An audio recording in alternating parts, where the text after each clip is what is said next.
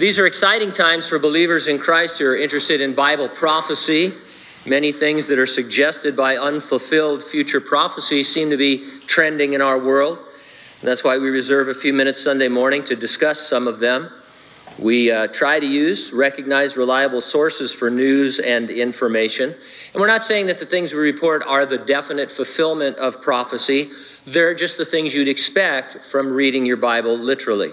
Now, the description we're given in the Bible of the future Great Tribulation suggests there will be what experts today would call a surveillance state.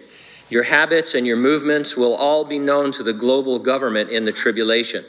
You'd therefore expect to see a trend towards more of a surveillance state, and you do, largely thanks to COVID-19. One article from November was titled, "COVID-19 is Accelerating the Surveillance State." I'll read a few excerpts from that article. The writer says, "The first global pandemic of the digital age has accelerated the international adoption of surveillance and public security technologies, normalizing new forms of widespread overt state surveillance. These technologies have been layered on top of already pervasive forms of privatized data surveillance through smartphones and the Internet of Things. The pandemic has also fueled the normalization of surveillance in previously private contexts. The risk of this new era of surveillance is that it has the potential to permanently shift power from citizens to the state. The pandemic has driven advances in facial recognition technology, a particularly problematic and intrusive form of surveillance that enables a rapid connection of an individual's physical presence with deep online data profiles. Facial recognition technologies integrated with thermal imaging cameras purporting to detect people with fevers have been marketed by at least 10 companies to police forces and governments around the world since the start of the pandemic. Fever screening systems are reportedly being trialed at airports in Australia, the UK, and India, using deep learning algorithms to quickly detect body temperatures in crowds of up to 2,000 people per hour.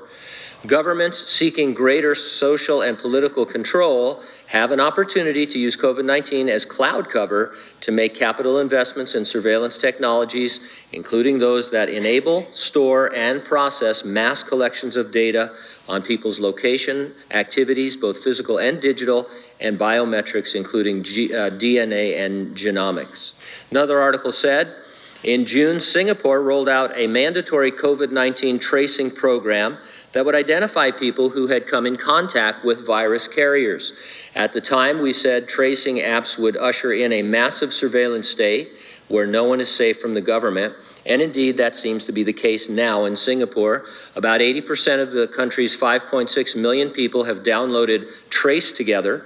A privacy statement on the app originally said that the data collected would only be used for contact tracing purposes. Immediately after it was adopted, the privacy statement was updated. It now reads, authorized police officers may invoke the Criminal Procedure Code powers to request users to upload their Trace Together data for criminal investigation. In a Bloomberg article titled, "The Surveillance State is a Reality," the reporter said, it's really not a question of whether surveillance states are starting to take hold. Many civil rights advocates say it's already happened. Now, this could go in a lot of different directions, and I'm not making any predictions. This could all fade away tomorrow. We've seen lots of different strange things happen over the years. All I'm doing is pointing out that the current trend towards a surveillance state is exactly what you expected to be happening from reading the Bible. To me, it's actually remarkable how quickly it came upon us because of the pandemic and people's fears of getting sick. And so now, and it's not a conspiracy theory, governments are saying we are going to take advantage of this to make massive changes in how we do things. So it's not a conspiracy if they're open about it, right? It's not Christians suggesting a deep state conspiracy theory. This is government saying it's a great time to start rolling out more surveillance, and we'll use it for whatever we want. We believe in the resurrection and rapture of the church and that it's imminent. It could happen any moment. Nothing needs to happen before it happens, and it's going to happen before the tribulation.